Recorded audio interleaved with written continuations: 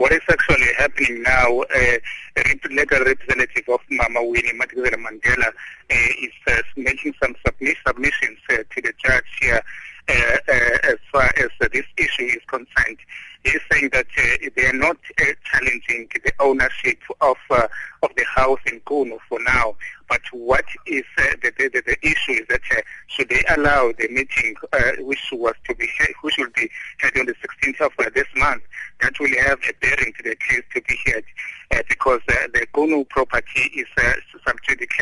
And he is also saying that they have a fear that if thousands of people convert to Qunu, the property in question might be in danger. That is why now they have approached the court to stop the meeting because there's a possibility of the occurrence of violence in the meeting. That is why they have indeed approached the court. And can you tell us who's at court?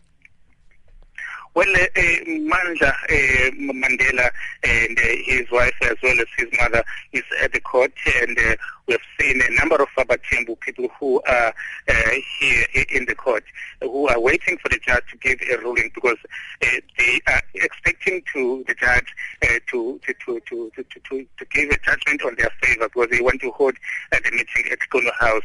And then on the other hand, those who are supporting Winnie Madikizela-Mandela, they are also here waiting for the judge to give a judgment on their favor.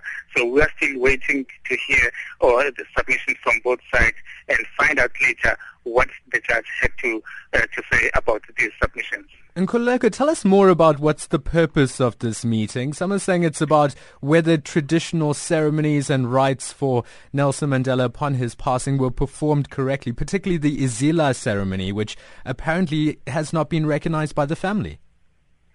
Well, what actually happened to this is that on the 5th of December last year, the younger brother of Mandla Mandela, Nkululeko Mandela, and AbaThembu Chief Lengwe, they had a ritual to mark the end of the mourning ceremony. And the only person who was there, in fact, it was Winnie Madikizela-Mandela, and was not part of that particular ceremony. And then on the 7th of the same month, December, Mandla Mandela and AbaThembu, they had a second ceremony to mark the end of the morning ceremony. And then was part of that particular ceremony.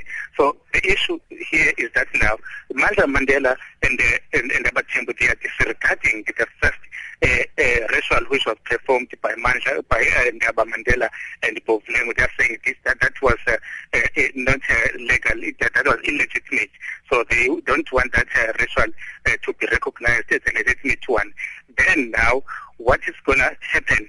Mandla and AbaThembu had decided to call the meeting, which was to be on the 16th of this month, to clarify the role of the head of the family and also to nullify that meeting, which was that ritual, which was practiced on the 5th of December. That is where the problem started. And then now, Winnie Madikizela-Mandela said that it would be improper for the AbaThembu to call the meeting at this particular property because it's still sub judice. Mm-hmm. Well, what are we expecting from Chief Mandla Mandela's legal representatives to present at court?